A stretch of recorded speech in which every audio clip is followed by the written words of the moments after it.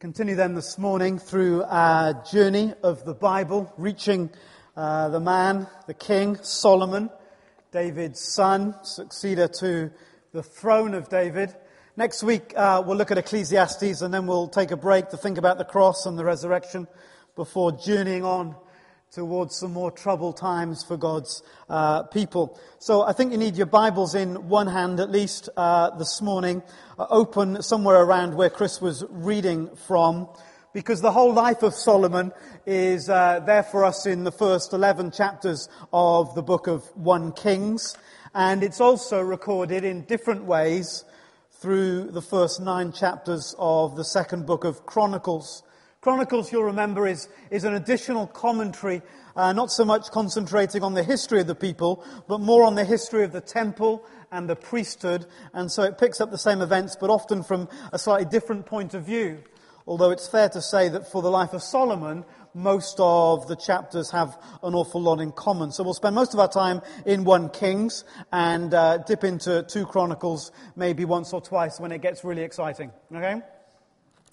You're laughing nervously because you can't imagine it ever getting really exciting, I know. Humour me. And here we go. Okay, 1 Kings chapter 2 and verse 46, just at the very end of chapter 2, the final verse, after lots of faffing about and argy-bargy like there is with these things, we read that the kingdom was now firmly established in Solomon's hands. And so we pick up the story at chapter 3 and verse 5. At Gibeon, the Lord appeared to Solomon, verse 5 of chapter 3, during the night in a dream, and God said, "Ask for whatever you want me to give you." What a question. What would you have answered to that question? Ask whatever you want me to give you. We're not going to dwell on this, but just as an aside, if you ever have an hour or so to spare and to reflect before God, you could do a lot worse than to try in the depths of your being to answer that question. If God said to you, "What do you really want above all else?" what would you say? It will reveal quite a bit about you, quite a bit about your understanding about God and the world in which we live. So a really penetrating question. Solomon, as we know, asks for wisdom, and God grants his request at verse 12. "I will do what you have asked. I'll give you a wise and discerning heart, so that there will never have been anyone like you, nor will there ever be."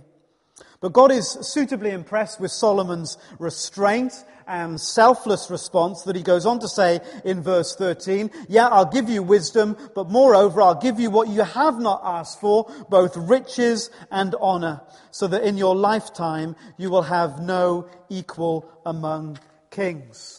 So in response to Solomon's attitude of heart, God offers a very generous response, to which the only thing you can do is to worship, and that's exactly what Solomon does at verse 15. Solomon awoke, he realized it had been a dream, and he went straight back to Jerusalem, stood before the ark of the Lord's covenant, and sacrificed burnt offerings and fellowship offerings. Then he had a party for all his court. What a nice chap. The rest of chapter 3 then goes on to offer an illustration of Solomon's wisdom. You may know the story. We won't tarry there this morning, about 2 women and a baby. Well, they both had babies. One baby died. There was a dispute as to whose baby was whom, and Solomon helped them sort it out, and you can read all about that there. Solomon was so wise then, this gift of wisdom, that visitors came from all around the world to benefit from his wisdom. Men of all nations came to listen to Solomon's wisdom. So God gave Solomon a gift. 2 things happened in response to the gift. One, Solomon worshipped, he was grateful, and secondly, that gift was a witness to surrounding peoples. What about the gifts that God has given you? Have you offered worship and thanks in response? Is that gift being used as a witness, a testimony to people all around? Just a little kind of challenge along the way. Chapter 10 tells us, don't turn to it yet though, that even the Queen of Sheba who was well known and well endowed with riches and wealth, came to visit and was particularly impressed. And not surprising, because we get this summary verse 29 to 30 of chapter 4. God gave Solomon wisdom and very great insight, and a breadth of understanding as measureless as the sand on the seashore. Solomon's wisdom was greater than the wisdom of all the men of the East, and greater than all the wisdom of Egypt. Fortunately, as it says in verse 32, that wisdom was written down, or at least some of them, in Proverbs. And so we have the book of Proverbs, which is a collection of very important sayings for life and living that Solomon wrote. 31 Proverbs, one for every day of the month, and some people choose to read those on a daily basis. Wisdom, that's probably what we most know Solomon for. He was the wise guy of the Old Testament. But there's much more to his story than this gift of wisdom. As we move into chapter 5, we move from wisdom to worship. Solomon's major contribution to the journey, to the story, was the transformation that he brought to the worship of God's people by building the temple. Can you remember that David had said it was good for us to have a temple, and God said, yeah, okay, but you won't build it. I'm going to give that task to your son Solomon. And so Solomon, living at a time of much greater peace than David did, was able to make an alliance with the king of Tyre in Lebanon, where there were loads and loads of forests and trees, where he could get all the cedar wood that he needed. And he did a deal with the king there, and 180,000 men started work on the temple. That's 180,000 men started work on the temple. The dimensions of the temple were not huge at this stage. Remember the tent of meeting that they'd carried through the desert and then on into Jerusalem? Anyone remember that? Well, it was the same kind of twice the size, same shoe print, but twice the size. So not enormous, not a gigantic structure. But what it lacked in dimensions, it certainly made up for in decoration.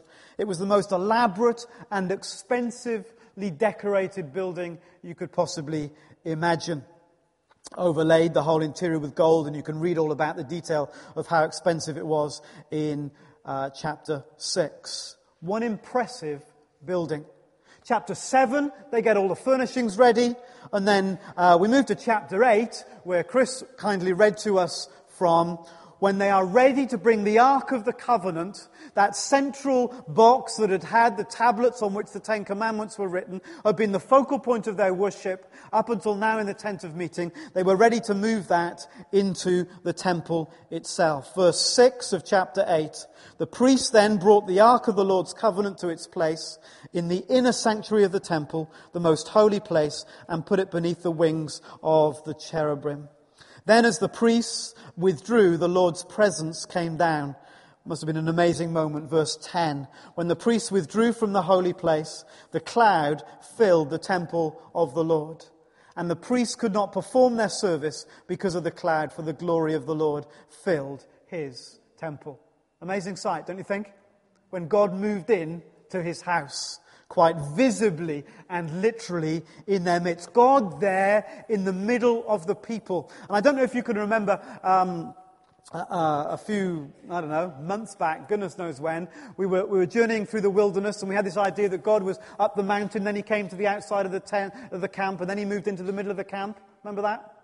Somebody, thank you, Bob. Somebody remembers that. Well, then in greater measure, in this permanent structure, now in their permanent land, God was moving permanently into residence among them. The covenant God who would keep his promise, who would be there in their midst. And so Solomon, not only the king, but the leader of the people, bursts into speech. He preaches to them, and then he prays for them, and that's what fills most of chapter 8. And we haven't got time really to look at the detail. There's a whole series of sermons in chapter 8 itself. But just to highlight a few things that were really important for the people at this key moment. Verses 23 to 26 of chapter 8 is all about how faithful God had been.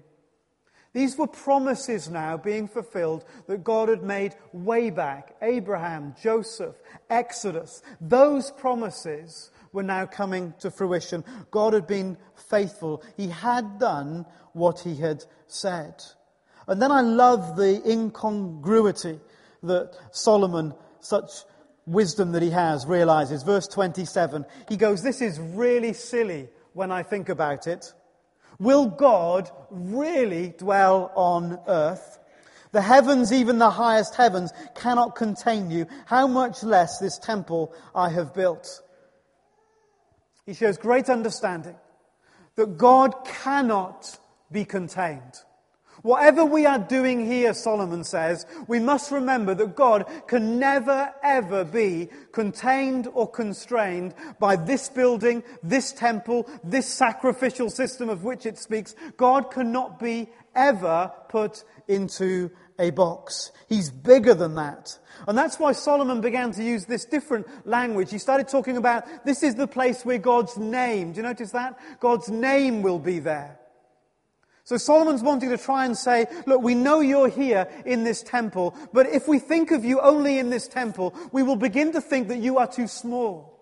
You are the God that fills heaven and earth. Lest we ever forget that, we're going to remind ourselves that it's just your name that lives in this temple.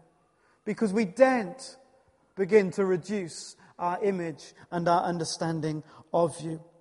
And so he goes on through all of these verses about how God's presence in the middle of his people is a constant reminder that whatever their need, whatever their circumstance, God, this covenantal God who's made a covenantal promise of provision and protection, will provide and protect for them in every way. In the face of sin, in the face of defeat, in the face of famine or drought, God will heal, forgive, and restore. The temple, God's presence there in their midst, will be a sign of all of it.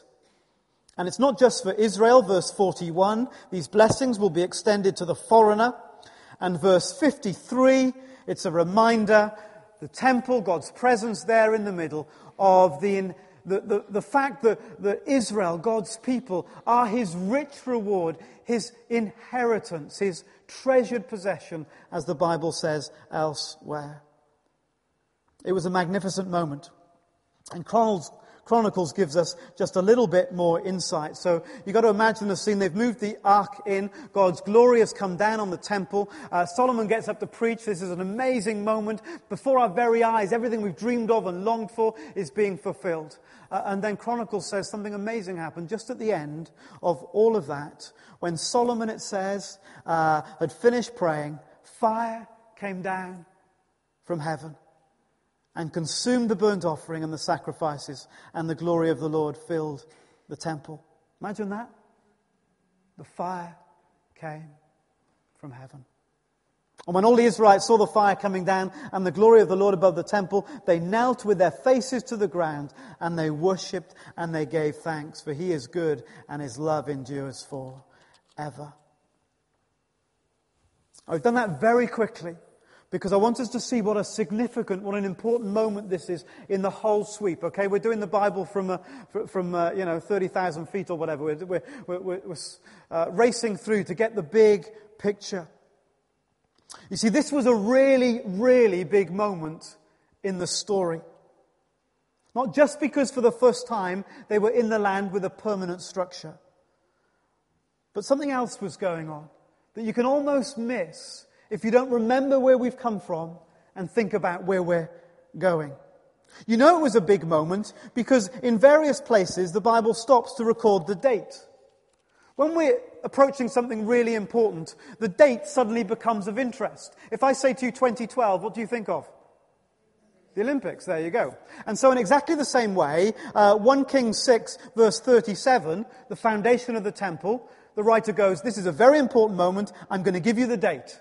It was laid in the 4th year in the month of Ziv. Verse 38 of 1 Kings 6, in the 11th year in the month of Bul, the 8th month, the temple was finished in all its details according to its specifications. 1 Kings 6 verse 1 is another example.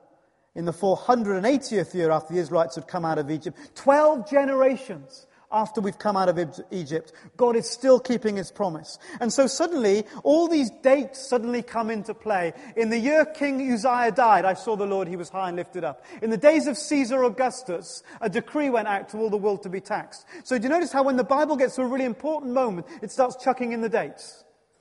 And by the way, it was April the 16th, Simon's birthday. You see what I mean? And so it goes on. So we're at something that's really important, but what is it? Think about where we've come from. We've come from Abraham. Abraham was called to leave his what? His father's house. His father's house. Remember the significance of leaving his father's house? They lived in a world where you couldn't be certain that God was appeased. You couldn't be certain that God wasn't angry with you. You couldn't be certain that your sin had somehow been dealt with, that you could be guilt-free before him. And so you had to keep doing more and more and more to be sure that you were forgiven, to be sure that you'd done enough to atone for your sin, to appease the gods.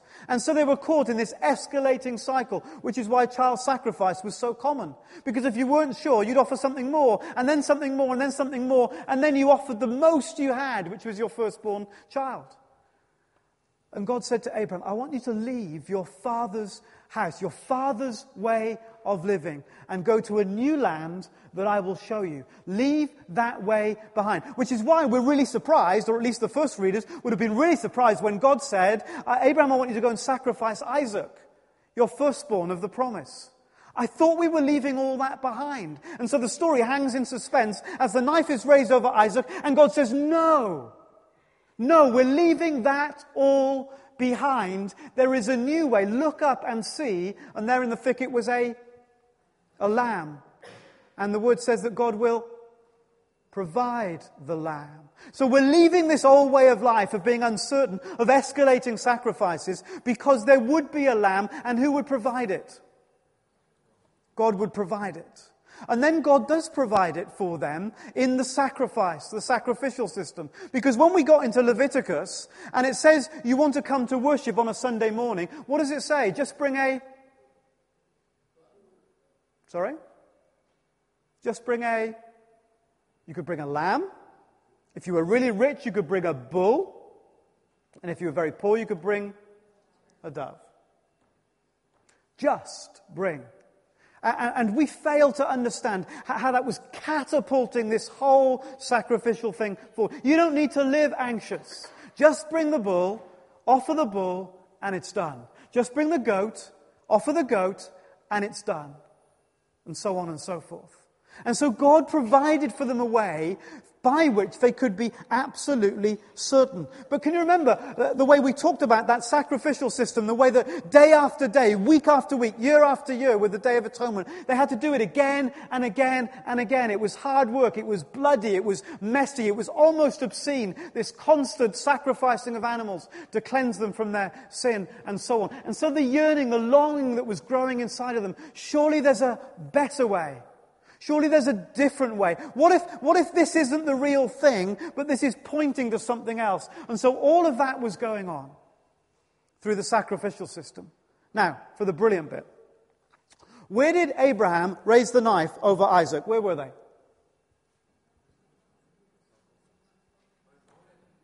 Mount Moriah.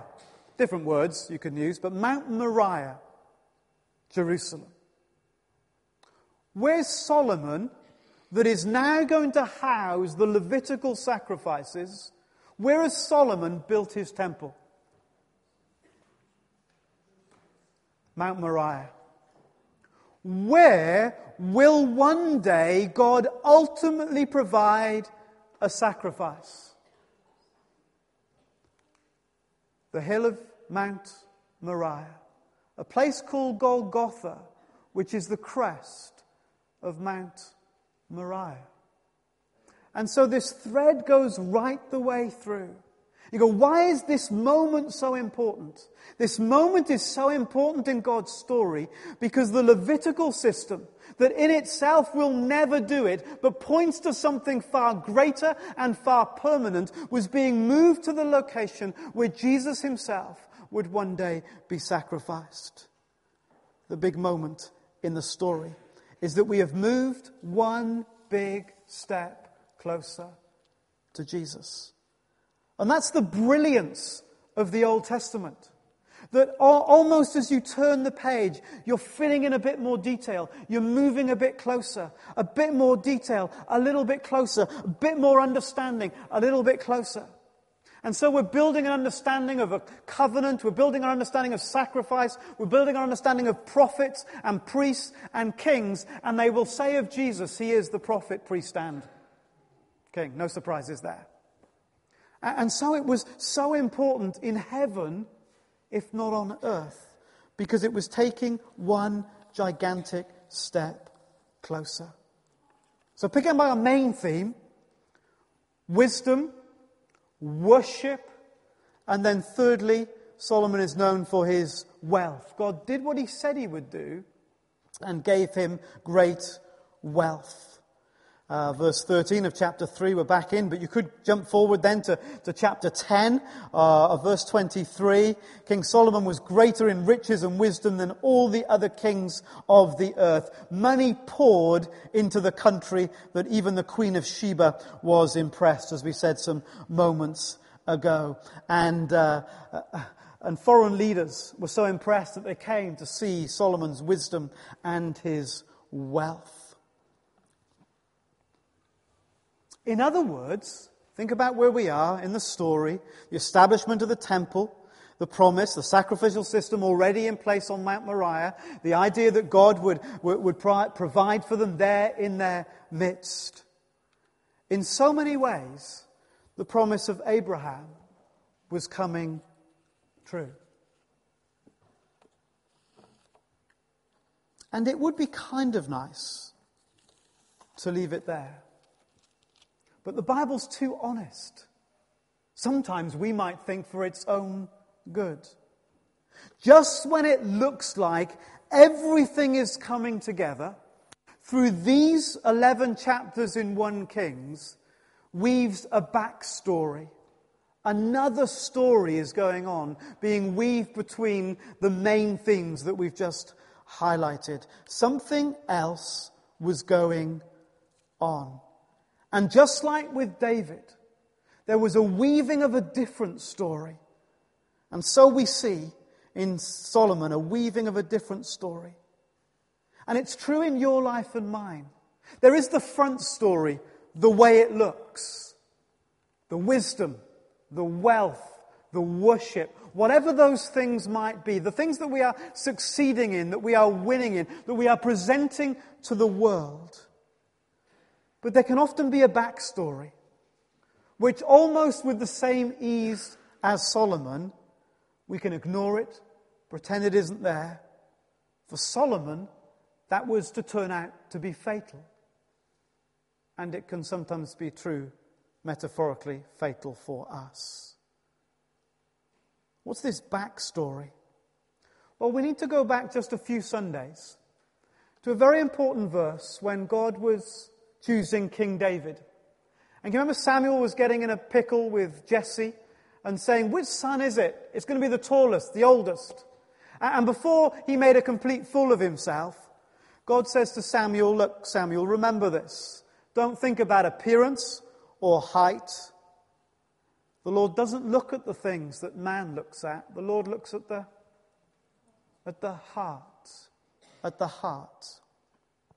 Solomon, on the outside, everything was looking great. The wisdom, the worship, the wealth. But looking beneath this veneer of riches and power, the Bible begins to expose that there was something wrong with his heart. Heart disease can go unnoticed, undetected for years, and its effects can suddenly strike. To the casual observer, Solomon's heart disease went undetected. But the results were to be catastrophic. Solomon had a divided heart, and it was going to lead on his death to a divided kingdom the moment he died. Solomon failed to heed his own advice. Above all else, guard your heart, for it is the wellspring of life. Let's look at this backstory, okay? So same 11 chapters that we've whisked through already, but there's another story going on. And again, if you have your Bible open in front of you, I think that'll really help. We need to go back to chapter 2 for a moment.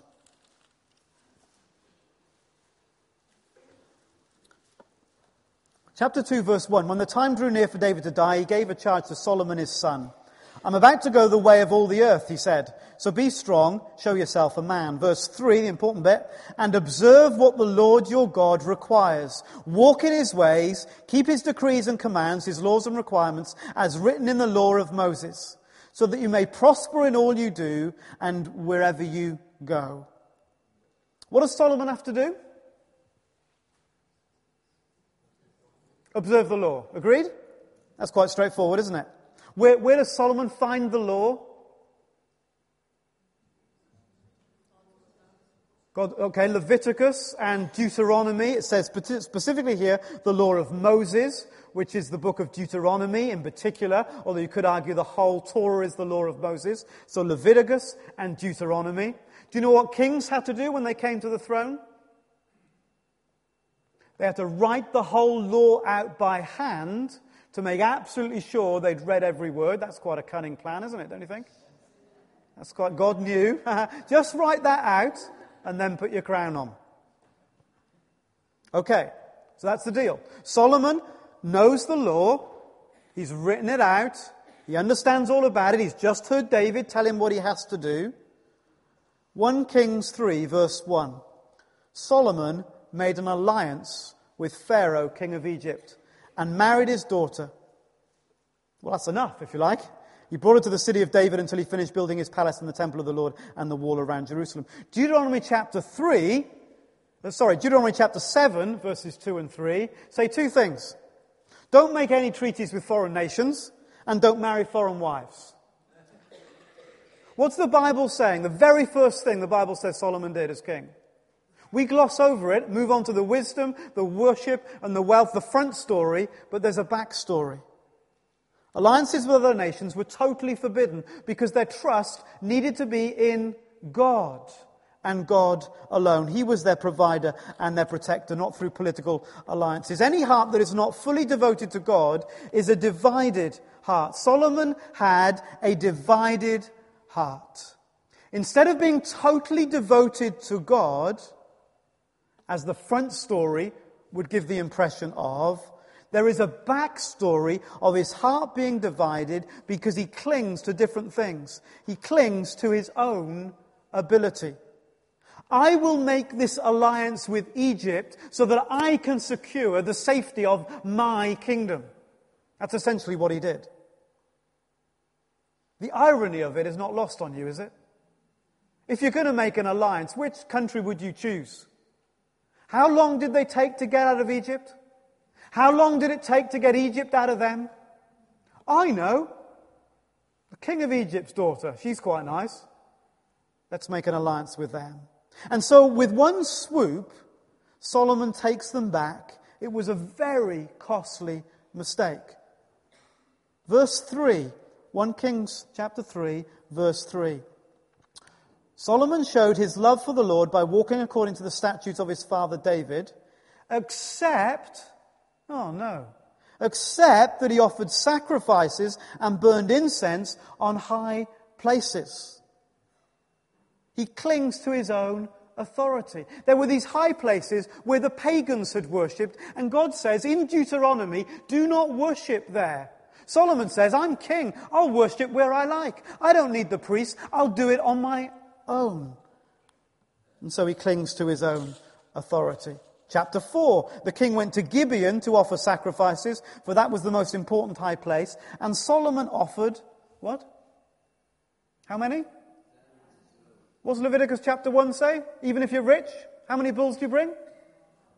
1. What's he doing? Has he fallen into the trap of escalating sacrifices? Has he forgotten that God had called the people out of this cycle of always needing to offer more, as if by your offerings you can impress the God of heaven? No, God will provide. So what was he trying to do? Why did he go to the high place where everybody could see him? And why bring 1,000 bulls? Look at me. and the way I worship. I sing better than you. My offering's bigger than yours. I'm here early and you're here late, whatever it might be. And so he's clinging to his own appearance. Better look good, I know, 1,000 bulls. They'll never have seen anything like that. That will impress them. And so can you see, just in these opening few verses of the story, there's this duplicity going on. There's this division in Solomon's heart. It's a bit like a film where the main plot goes through the film, but just at the beginning of the film, you're introduced to the backstory. Yeah, you're given a special insight that tells you, that shows you that everything you're about to see is not quite as it appears. Can't think of a film like that because I'm too holy reading my Bible and praying. But you probably can. A film like that, where you just get this little glimpse that something isn't quite right, and then the main plot begins. You know what I'm talking about? Yeah. And it's like that. So you're a Jewish reader reading this for the first time. You know all about the law because as a Jewish boy and girl, you were taught to memorize the whole thing, for goodness sake. You knew this inside out, back to front. These verses, 1 Kings chapter 3, you'd be going, uh-oh,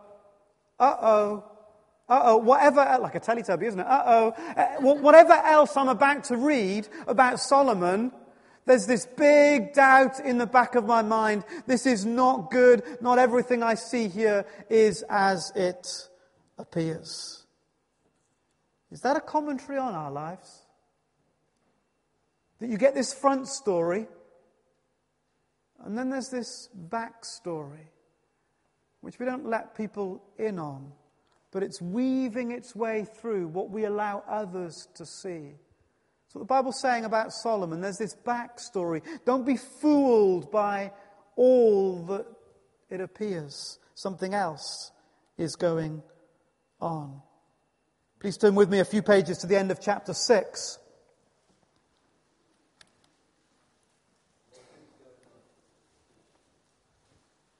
Verse 37, in the 11th year, in the month of Bul, the 8th month, the temple was finished in all its details according to its specifications. He'd spent, how long? 7 years building it. You impressed? You should be. 180,000 men, 7 years. It was an impressive building. Now remember that when this was first written, there weren't chapters, numbers, and there weren't verses. One led directly to the other. So let's read that again. In the 11th year, in the month of Bul, the 8th month, the temple was finished in all its details according to its specifications. He had spent 7 years building it. 7 verse 1, absolutely no break whatsoever. It took Solomon how long? To do what? To build his palace. Interesting. Well, what's the writer saying? What's the little window on the back story? Solomon was clinging to his own adulation.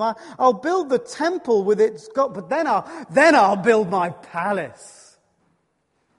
Do you know the image must have, the irony of the image, that the palace and the temple were adjacent to each other. So he didn't have to go far to church. A bit like vicarages, build it right next door so they stand a chance of getting there on time. But so you've got the big palace, and then the temple that looked impressive, now dwarfed by the palace. The temple was always in the shadow of the palace. Solomon's ego created a shadow over the things of God. Is that a commentary on your life sometimes? That your ego rises above your worship of God. It was cool, all those books last week, wasn't it? Did you get a book or two last week? Couldn't stretch to it this week, I'm afraid. Did you pick up The Calvary Road by Roy Hession? Who picked that book up? Whoa, you got yourselves a treat, everybody. These two geniuses picked the right one. Written, I think, in about 1953, called The Calvary Road. It's a classic little book about our spiritual devotion. And the need that the eye of our ego needs to be bent into the sea of Christ. Solomon built a palace that overshadowed the temple. Do you sometimes do that? Solomon's wealth was at a cost too. It cost the people dearly in forced labor. Chapter 9 gives us lists of the forced labor that he had, involving hundreds of thousands of men, and these included the Israelites too. So at the end of his reign, when they were debating who was going to take over from him, they said this: look, your father, that's Solomon, put a heavy yoke on us. Lighten the harsh labor and the heavy yoke, the taxes that he has put on us, and we will serve you. 1 Kings 4 verse 7 talks about how the country was divided up into 12 districts and the people were taxed in order that the royal palace that is bigger than the temple should never be without everything that it needs. And so by the time of Solomon's death, the people were furious. Some of the other political leaders were boiling over in anger at the way Solomon had eventually exploited the people all the days of his life, because he was clinging to his own autonomy. Everything revolves around me. I'm the king. This is my nation. This is mine. It's all about me. No, absolutely, rubbish. I'm the king and I deserve it. And certainly if you read on in 1 Kings chapter 4, verse 26, Solomon had 4,000 stalls for chariots and horses, and 12,000 horses. The district officers, each in his month, supplied provisions for the king, Solomon, and all who came to the king's table. They also brought to the proper place their quotas of barley and straw for the chariot horses and the other horses. He was so full of himself that he'd completely ignored the law of Deuteronomy. Turn with me to Deuteronomy just for a moment, chapter 17. Keep your finger in 1 Kings. Someone, what's the page number for Deuteronomy 17 in a Pew Bible? Sorry? 196? 196, thanks. Deuteronomy chapter 17 and verse 14. Solomon would have written this out. Specific instructions about what to do when you get a king. You think he would have taken notice, don't you think? When you enter the land your God is giving you, and have taken possession of it and settled in it, and you say, let us set a king over us like all the nations, be sure to appoint over you the king the Lord your God chooses. He must be from among your own brothers. Do not place a foreigner over you, one who is not a brother Israelite. 16. The king, moreover, must not acquire great numbers of... How many horses has Solomon got? 4,000. Is that enough for any man? Probably. Great number of horses for himself, or make the people return to Egypt. Well, he didn't quite do that, but what was the first thing he did?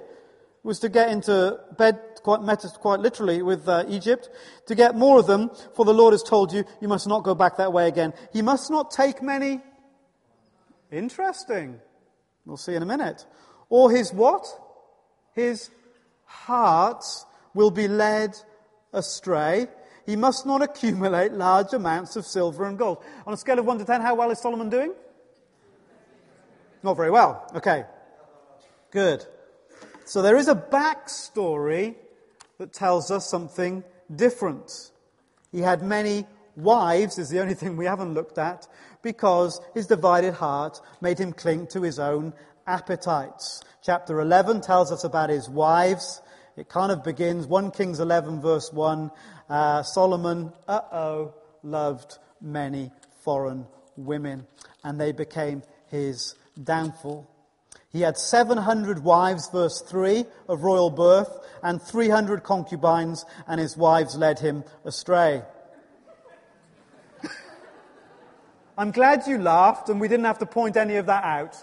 It shows a level of maturity. He is the man who wrote in a proverb, I quote, a nagging wife is like a dripping tap. But if you find yourself a good one, she's worth more than precious gems. So he didn't do very well on the marriage prep thing, Solomon. He's on 600 and still looking. As Solomon grew old, his wives turned his what? Heart. It's about the heart. Look at those stories from that moment in Samuel when God says, I look at the heart. Trace the heart through David and Solomon. The big sweep of the Bible is teaching us something. It's not about the way it looks. It's an issue of the heart. David did sin catastrophically, But when he repented with all his heart, God forgave him. Solomon lived with this divided heart all his life, and that was his downfall. And he turned to foreign gods. It's a really sad way to end, isn't it? Yes. Too many cooks do indeed spoil the broth. And too many wives lead you all over the shop. And he went to the gods of these foreign wives. And so verse 6, Solomon did evil in the eyes of the Lord. It's tragic, isn't it? This is Solomon, the greatest moment almost in Israel's history, when the sacrifice system gets established at Mount Moriah. It was that Solomon who then did that. It's a matter of the heart. And if you ever wonder, why do preachers, teachers, your best people that seem to love the Lord with all their hearts, suddenly you hear some news about them going right off the rails, and you think, that happened from nowhere. No, it didn't. There's a backstory that's weaving its way through the front story. Be very aware of your backstories. Very aware of your backstories. Verse 9, the Lord became angry with Solomon because his heart, here it is again, had turned away from the Lord, the God of Israel. We haven't got time to look at this now, but if you go back to the speech that Solomon gave at the inauguration of the temple, he talks about the Lord knowing people's hearts, and he prays that God would deal with people's hearts. So in public, he's praying and understanding all the right stuff. And just after he'd done that, God takes him aside, the beginning of chapter 9, and says, do you know what, Solomon? Do you know what, Solomon? Verse 4 of 1 Kings 9.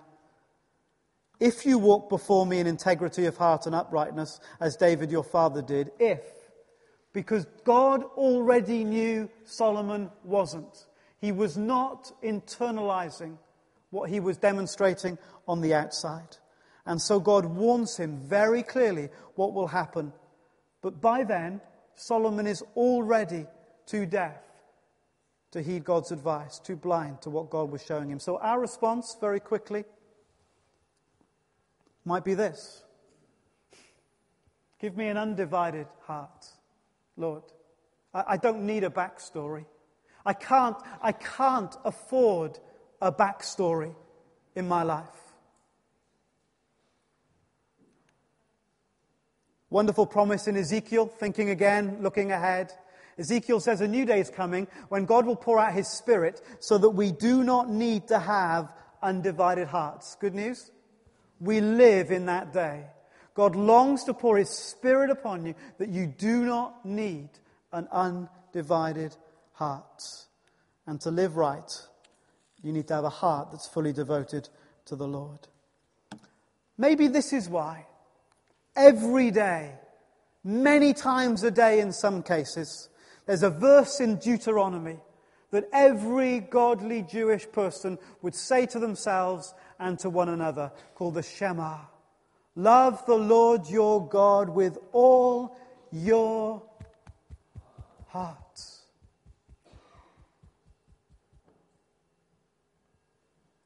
Let's pray.